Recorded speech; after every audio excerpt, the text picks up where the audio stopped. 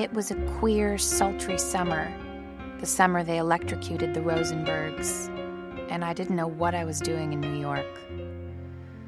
I'm stupid about executions. The idea of being electrocuted makes me sick, and that's all there was to read about in the papers. Goggle-eyed headlines staring up at me on every street corner and at the fusty, peanut-smelling mouth of every subway. It had nothing to do with me, but I couldn't help wondering what it would be like being burned alive all along your nerves. I thought it must be the worst thing in the world. New York was bad enough. By 9 a.m, the fake, country-wet freshness that somehow seeped in overnight evaporated like the tail end of a sweet dream. Mirage gray at the bottom of their granite canyons, the hot streets wavered in the sun. The car top sizzled and glittered, and the dry, cindery dust blew into my eyes and down my throat. I kept hearing about the Rosenbergs over the radio and at the office till I couldn't get them out of my mind. It was like the first time I saw a cadaver.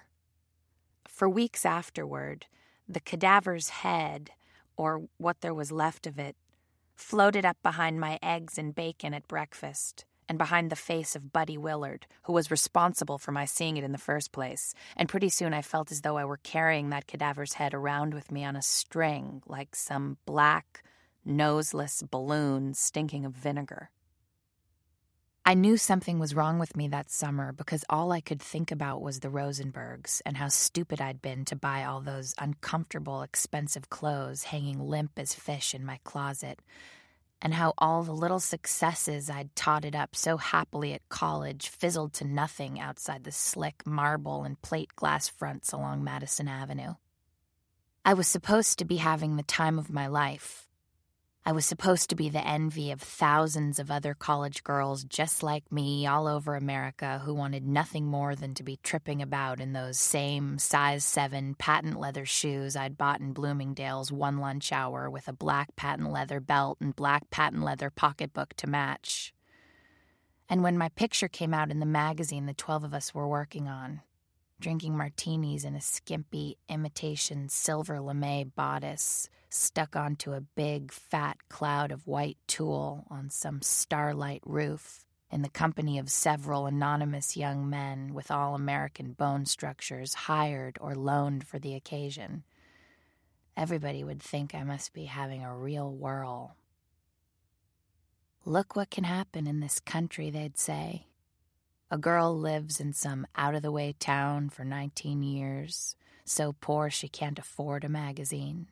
And then she gets a scholarship to college and wins a prize here and a prize there and ends up steering New York like her own private car.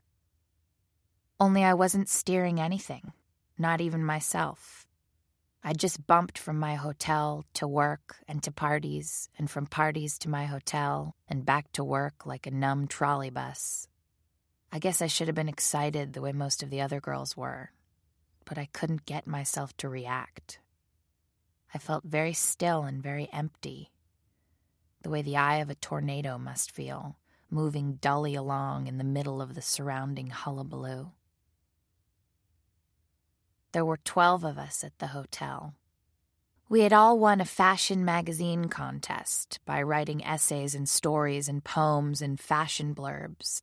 And as prizes, they gave us jobs in New York for a month, expenses paid, and piles of free bonuses like ballet tickets and passes to fashion shows and hairstylings at a famous expensive salon, and chances to meet successful people in the field of our desire and advice about what to do with our particular complexions.